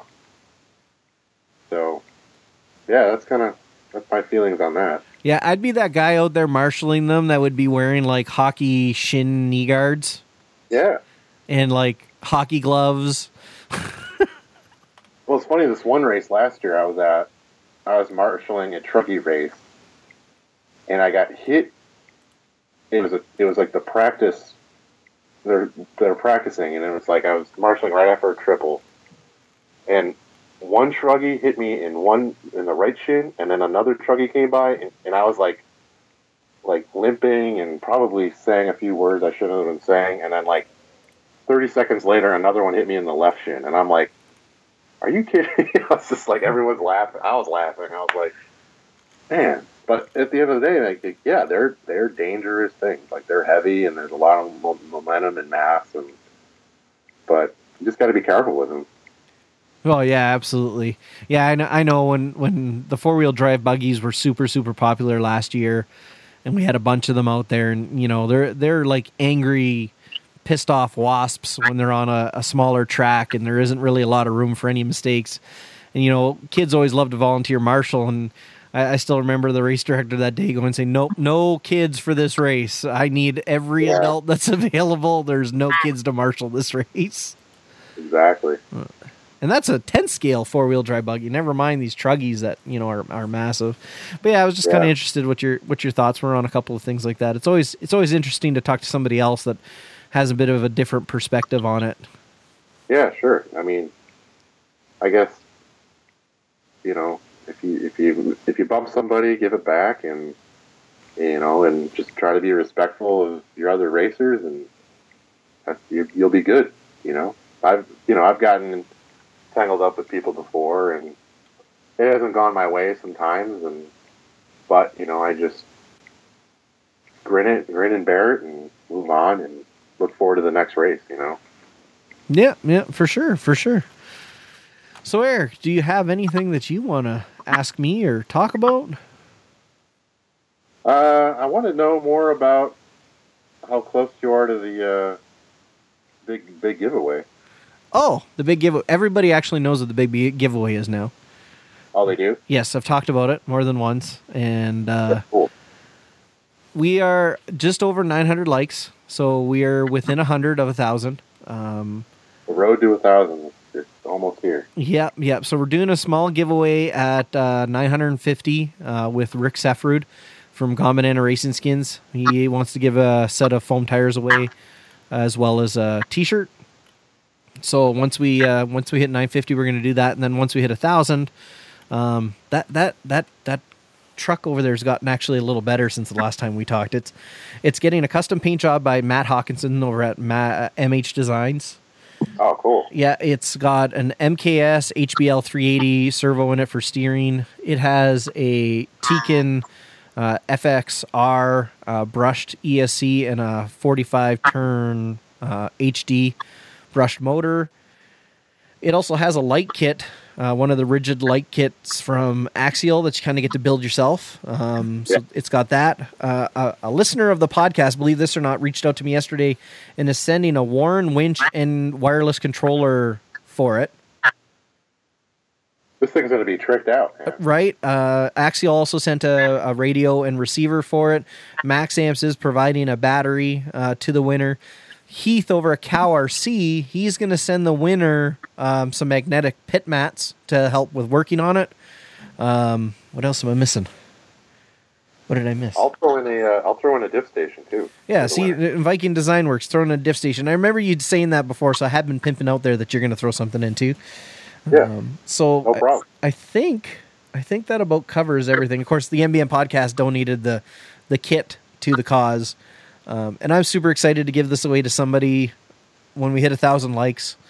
I don't know. Just I get such a smirk on my face and a smile on my face every time I think about putting it in a box, shipping it to the winner and that person getting it. I can't wait. No, that's super cool of you to do, and it's super cool of the other companies to pitch in and make that happen. Like, you're going to really make somebody's day. Well, and that's at the end of the day, that's going to be what it's all about. And I have to say thanks to everybody involved that's given product to put into this truck to give away. And like I said, that I'm floored at the support that I get from the RC community, and I owe so much to so many for the support and for just putting themselves behind me in the podcast. And of course yourself, Eric, thank you for sending something for the giveaway too, because when they got to tear it apart and work on it, now they're going to have something to hold all the stuff. Oh, no problem. Yeah, I'm more than happy to donate it for sure. And that's what's cool about the hobby. It's like, we've talked about that before, like, you meet people you never thought you'd ever meet, and you travel to places you've never, you never think you'd ever go, and everyone's super nice. And, I use the example of when I came back finally to race at this Glenwood track, like, the first night out, my ready-to-run SE10 took a dump, and, Ron and Tyler Childs, this father-son team, just took my truck and put a Millennium system in it, and they're like, "Oh, you're not done yet. Like, you're still gonna race tonight." And I was like, "What?" And it's just like, you meet the nicest people in the sport or in the hobby, and it's such a great thing. I'm glad I found it, and I'm glad it's a part of my life. Yeah. No, I know what you're. Yeah, it's lost for words with it. That's yeah. There's no way to describe it. Sometimes. I know you feel. Oh yeah, like I said, I just dumbfounded by the whole thing. It's just it's incredible. Yeah, it's. But you're right. I never would have told if you would have told me 4 years ago when I first started racing RCs, 5 years ago now when I started racing RCs, and I was running an SC10 RS, and I wanted to race in the 13.5 Blinky class, so I made arrangements with somebody. Funny enough, another fellow Canadian that is now a U.S. citizen because his wife is American. He was coming up to the race from Gaylord. He's like, "Yeah, I got a Mama Max Pro that'll sell you for real cheap. It's it's a good little ESC, but I don't use it anymore. I bought it off of him. I put it in my truck. I went out and raced. Well, sure enough, I shredded the servo the first race day with it. Yeah. So that's kind of where it all started. New servo in it the next time out, and then my love affair with Tekin started shortly after that because I got one of the Gen 2 Redline motors, 13.5 that I put in it, and yeah, man, it's taking me so many places. Like I co-host a podcast with Tim Smith, with Tim Smith. Yeah, I mean he's a legend. You know what I mean? Like really? Like the guy. Yeah. I was talking to him, like we were doing a podcast when he said to him, "Matt, I'm going to be on a TV show." And at first I was like, "Oh, okay, there's no way. Somebody must be playing a practical joke on him." And now here we are, fast forward, and the White Rabbit Project's on Netflix, and there's Tim Smith. Yeah, isn't that cool? Like, blows my mind, man. Yeah. And that for me is one of the coolest things to say is like, okay, have you seen that new show that the people from Mythbusters are doing on Netflix? Oh, yeah, I watched it. I'm like, did you watch the last episode? Well, I don't know. There was an RC car in it. Oh, yeah, I watched that one. I'm like, yeah, that guy, I do a podcast with that guy. Yeah, it's cool to say. Right? Like, and I'll tell you the story, and I've said it a couple times, so I'm sure some people are like, oh, God, here we go with this story again. I remember when I was sitting in my pickup truck waiting to pick up my kids from school, and I got a message from Tim, and this was before I knew who he was. I knew who Tim was, but it didn't occur to me when I got this Facebook message from a Tim Smith. Yeah. And I said to him, he goes, "Hey," he goes, "I'd love to be on your show sometime so we can talk RC with you." And I'm like, "Oh, okay, cool." I'm like, "What do you do in RC?" I'm such an idiot. And then, so he sent me a couple of the YouTube links, and I clicked on one, and I remember watching it a long time ago. And I went, holy crap. Oh, you're that guy. I just asked this guy what he does in RC. I'm an idiot. But, fast forward, here we are, 2.5 years later, and I've learned so much. Doing the show with him has broadened my love of RC so greatly. I would have never have thought about RC drag racing a year and a half ago, and now it's one of those things that I want to start here locally. And even if it's just me with a bunch of people with all kinds of different cars just running on a Traxxas timing system, I don't care. Yeah. But I think it's something that in the summer I can find to do and find other people that want to do it too. So, yeah. If you just start off grassroots, get out there, have some fun, just run some times and go from there, who knows? Maybe it'll just grow from there, and maybe you'll be onto something big up there. Well, you never know. It would be cool.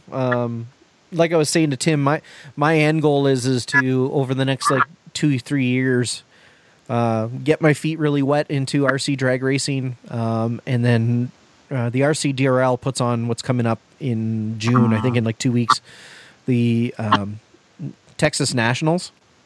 Yeah. It's like a 3-day event, and I was kind of saying to Tim, that's kind of like the bucket list race that I would love to attend, because I feel that with enough practice and enough determination behind it, I think I could do pretty good at drag racing. Yeah. And because I have that little knack for the small little tinkering that would make that better for me. Yeah. I know I could probably do really good on road racing because there's no jumps. And once I figure out a track layout, the jumps are where I have all my problems. I don't fall apart in the corners half the time. I don't fall apart in the high-speed sweepers. I fall apart when it comes to taking off of the ground and having to land on it. And for the most part, the taking off is never the problem. It's the landing that becomes the problem. Exactly, yeah. Same issue, my friend. Oh, I'm not the only one. Huh, interesting. Yeah. Well, it'd be kind of cool if you could take your podcast on the road with you, if you went to that race or any other. You travel at all down the big races or anything like that down? I have not been to any of the really big races. There's been some conversation between my wife and I about trying to attend something like the Psycho Nitro Blast, or something along those lines. The issue is I don't really have an 8-scale program up and running. So for me to go to a race similar to that, it's going to be a large investment. Yeah. So there has been conversation about doing it, about going to a large scale event. I would love to work a little bit more on my race directing skills and even go to a large scale event and help out race direct with somebody who's really proficient at it. Yeah. That'd be really awesome. It's something that I feel that, I love racing. I really do. But for whatever reason, being involved with the running of races tends to do it for me too. I tend to really enjoy running races. There's been thoughts in the back of my head that I would love to put on a race event here locally, but the problem is I don't have any equipment. The local club has equipment, and I feel that unfortunately because of my position with them and things that have happened over the last few years between the current president and a very close friend of mine have made things so uncomfortable that I would never be able to say to the club, hey, let me borrow the equipment to put on this event, and the proceeds can go to the club for all I care. I just want to put on an event, run it. I wonder if you could, can you announce VRC races at all? I have no idea, to be honest with you. I would think. That might be another. I would think. Yeah, maybe you could look into that too. Yeah, for sure. I'll have to take a peek into that. But yeah, so those are some of the things that I'd like to do. I need to get a little bit more of a portable unit, like a portable recorder that I can kind of take with me to kind of do the podcast on the road. I've used my phone when I was in Las Vegas. I did a brief interview with Eddie at RC Tracks at Las Vegas when I went there and got to run my 10-scale buggy, which I now believe RC Tracks Las Vegas has a turf track for their 10-scale track. Oh, right on. Yeah. That's great. I'm not going to lie, Eric, if you've never been there, that is one of those tracks that you need to put on your list of tracks to go to. Yeah. No ifs, ands, or buts about it. You need to visit that facility. It is next level. Wow. is all I can say. Yeah, I'd love to take a West Coast trip. I mean, my best friend lives at Long Beach, so he's not too far from, OCRC and whatnot. And I always thought it'd be really cool to take like a West Coast trip out to like see Vegas and OCRC and all the big, famous tracks out that way. It would be really cool. So you're saying definitely hit up RC Tracks Las Vegas, huh? Oh yeah, absolutely. And I'm right there with you with OCRC.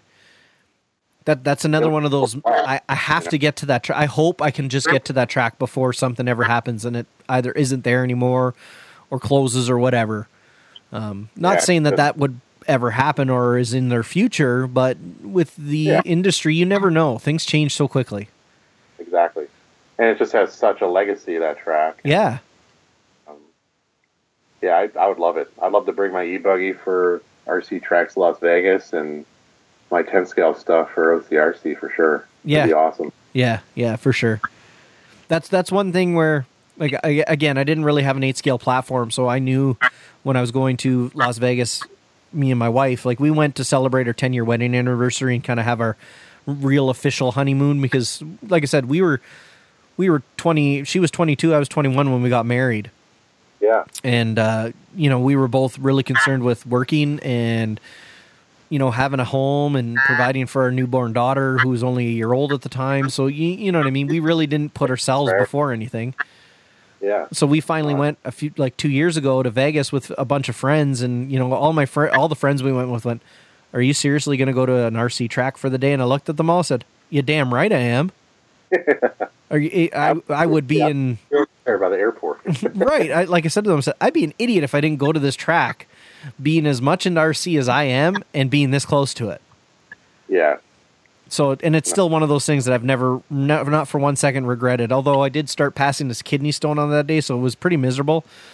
My back was sore more than anything. I thought I pulled something, but no, wasn't so much. And it was 109 out, dude. Oh man, forget it. But it wasn't that bad. Like, it was hot, but it wasn't that bad. Right? It's a dry heat. It's not like a humid heat. Yeah. It was worth every minute of it. And, like I said, I suggested to anybody that if you're going West Coast, you're going to be in the Vegas area, and you're into RC in any way, shape, or form, you need to stop by there.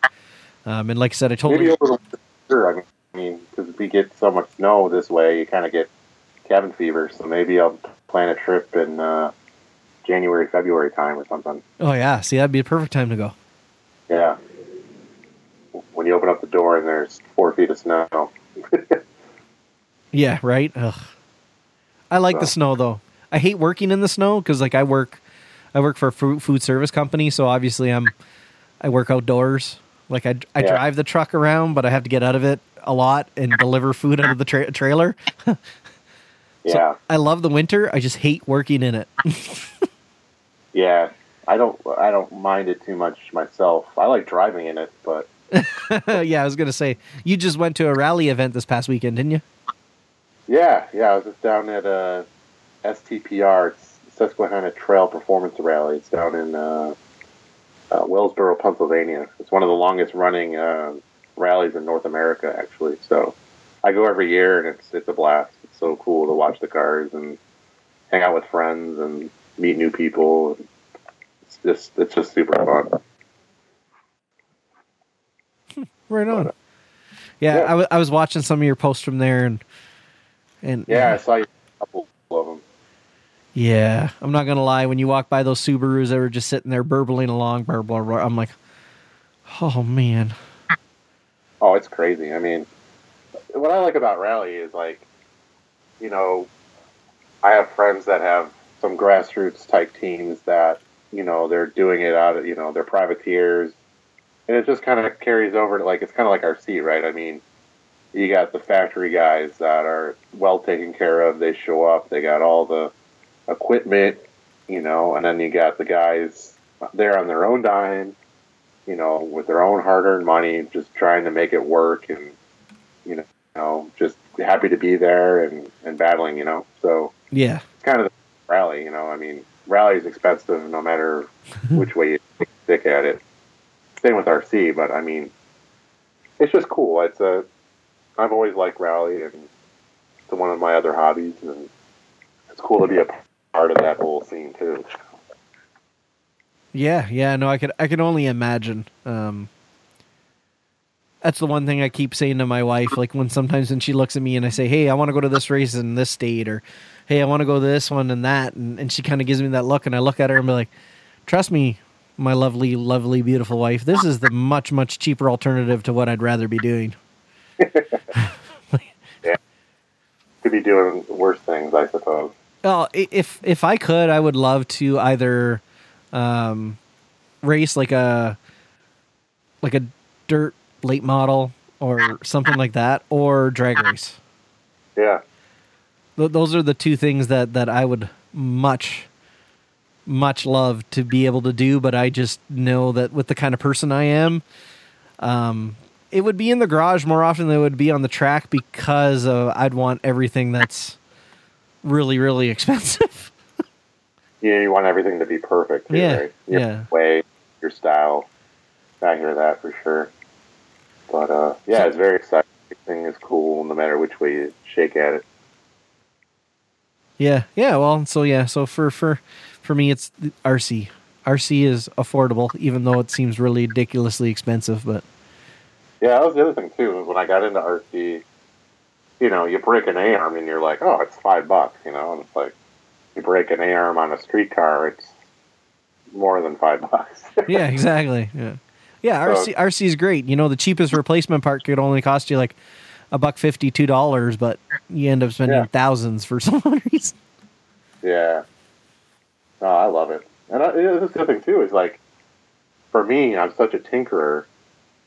Like, everything you can. There's more adjustments on like an RC car than there is like a full race car. I mean, we know all the the caster, camber, toe, shock oil, springs, hub positions. Like, it's so fascinating to me that these little not toys, but these little machines have so much potential and dynamic changes in them. It's just, I love it. I love everything about it. Yeah, me too, man. That's definitely something we definitely share in common. So at this point, I want to say, Eric, thank you so much for coming on the MBM podcast. I don't want to keep you much too longer. We've been at this for a little over an hour and a half. Oh, really? Yeah. So wow. I know, right? Time flies when, and that's the one thing I like about doing this is sometimes you get talking and things go so quickly.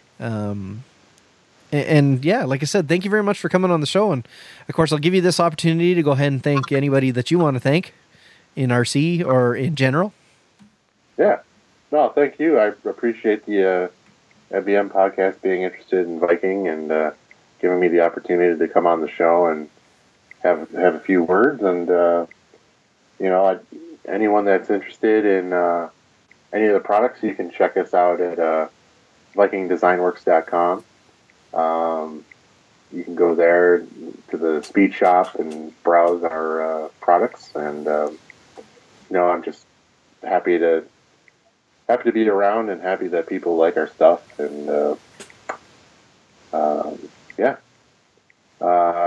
I'd like to give a quick shout out to the local tracks here, R&L Hobbies up in North Tonawanda, New York, Making Tracks RC, just south of Rochester. Rock RC is another track out near, it's actually in downtown Rochester. It's an indoor carpet track. So support your local tracks, support your local hobby shops. And Field Hobby is our local hobby shop here. And also want to say thanks to J Concepts. They're one of my sponsors. And say hi to my friends and family that might be listening. And thank you all for supporting. Right on. Good old J Concepts, Mr. Rona himself over there. That's right. Still got to have that guy on. I've talked to him a couple of times, and every time we say, yeah, he says, yeah, I'll come on, and then I never get back a hold of him. Oh, yeah. But yeah, so thank you very much then, Eric, for coming on. And at this point, we'll say goodbye to everybody, and thanks for listening. I'll be back hopefully in a week or two with another episode for you guys. Of course, make sure you go over and you check out Gone Banana Racing Skins. Rick Seffrood over there. He makes foam tires for pretty much anything, speed runs, indoor carpet racing. If you haven't tried a set of his foam tires on indoor carpet yet, off-road, you need to get a hold of him and get a set for your buggy, whether 2 4-wheel drive, stadium truck, short course truck, whatever you got, get a hold of him. He can get something for you. Of course, thanks to Heath over at Cow RC. Heath, you have been more than gracious to me. I appreciate it very much. Thomas over at MKS Servos, thank you very much. And cannot forget about Josh over at Max Amps.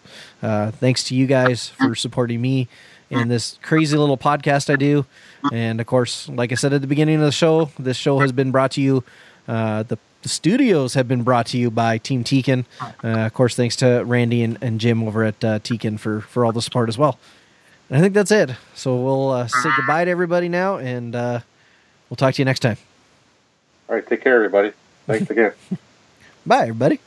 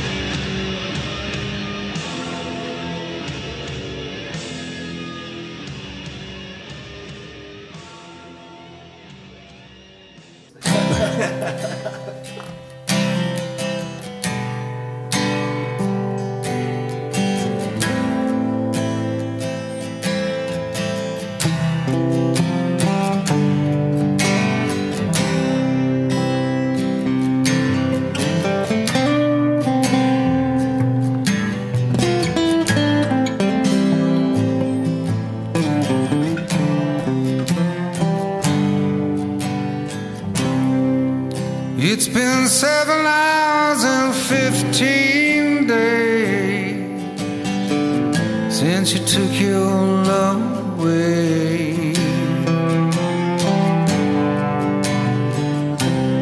I go out all night and sleep all day since you took your love away.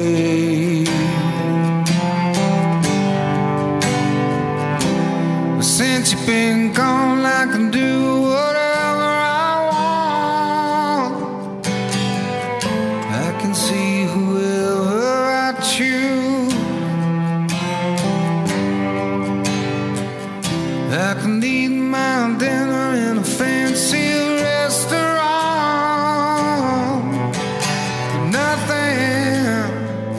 Nothing can take away these blues. There's nothing compared, nothing compared to you. It's been so lonely without you here, like a bird without a song.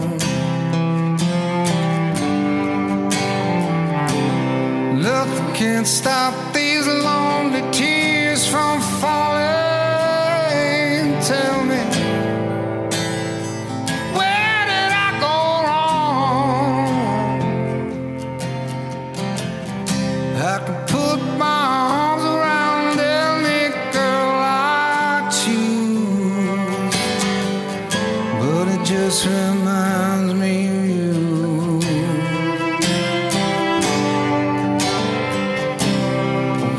To the doctor, and guess what he told me?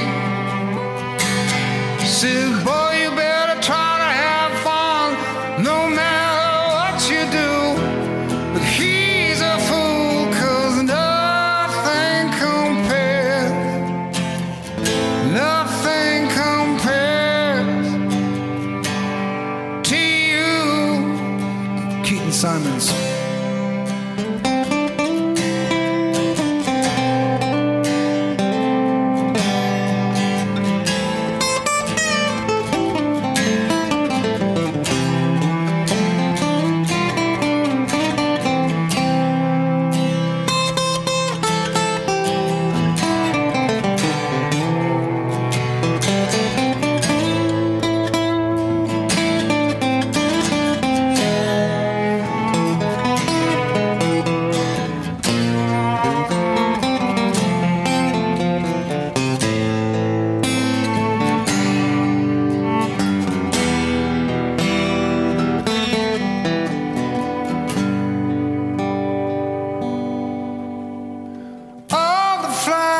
That you planted, mama, in your backyard, all died when you went away. And I know living with me, baby, is sometimes hard, but I'm willing to give it another try.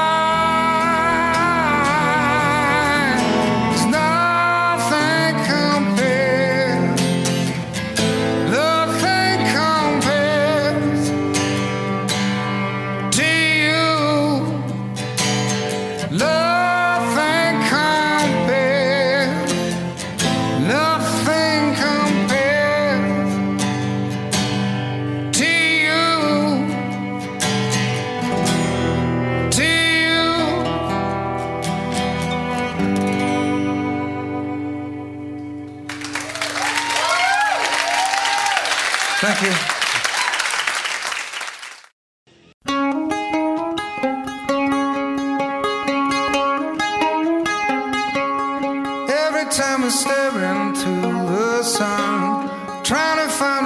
reason to go on. All I ever get is burned and blind until the sky bleeds the pouring rain.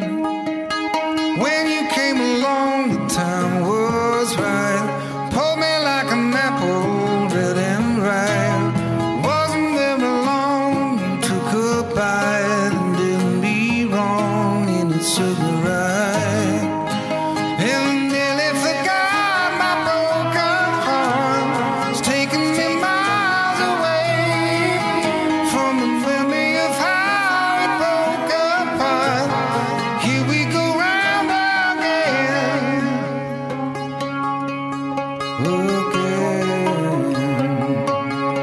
Every little key unlocks a door. Every little picture has a line. Try to take a picture of the sun, yeah, it won't help you to see the light. Every little word upon your lips makes a little cut where blood pours out. Every little drop of blood or kiss that I won't miss, not for anything. And I nearly forgot my broken heart. It's taking me miles away from the memory of how it broke apart. Here we go round again. Every single feeling tells me this is leading to a heart in broken little pieces, and you know I need this like a hole in the head.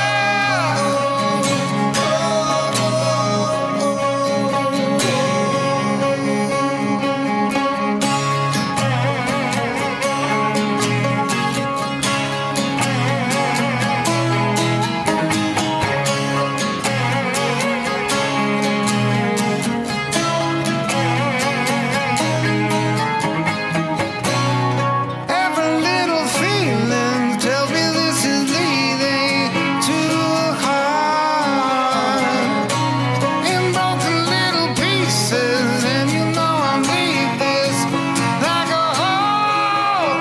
And nearly forgot my broken heart. It's taking me miles away from the memory of how it broke apart. Here we go round again. And I nearly forgot my broken heart. It's taking me miles away from the memory of how it broke apart. Here we go round again. Here we go round again.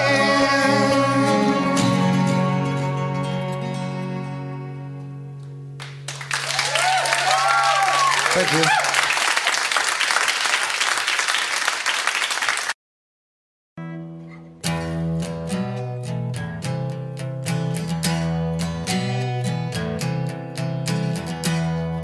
And then just wrote that.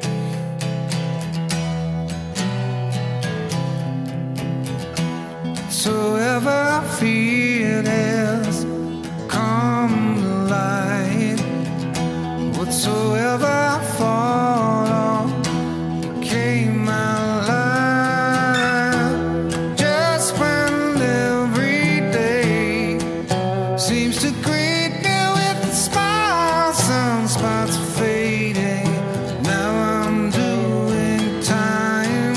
Now I'm doing time.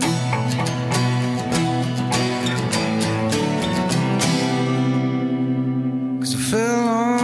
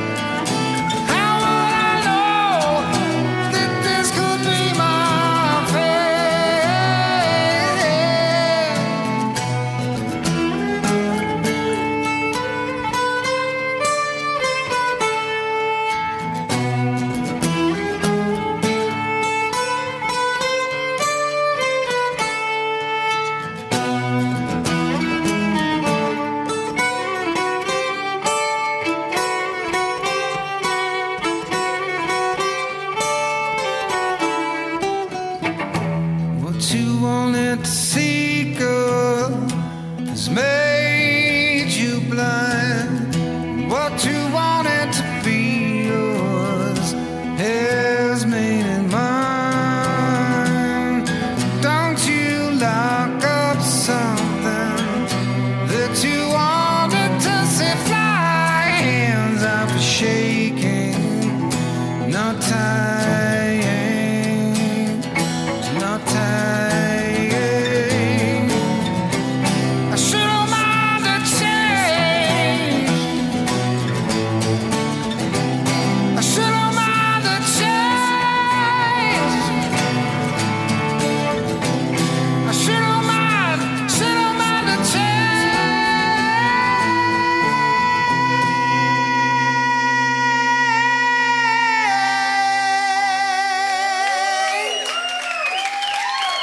'Cause I fell alone, black days. I fell alone, black days. How would I know that this could be my fate? How would I know that this could be my fate? How would I know that this could be my fate? How would I know that this could be my fate?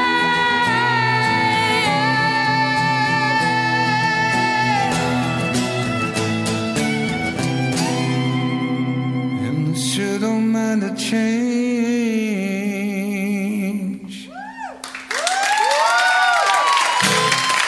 Thank you.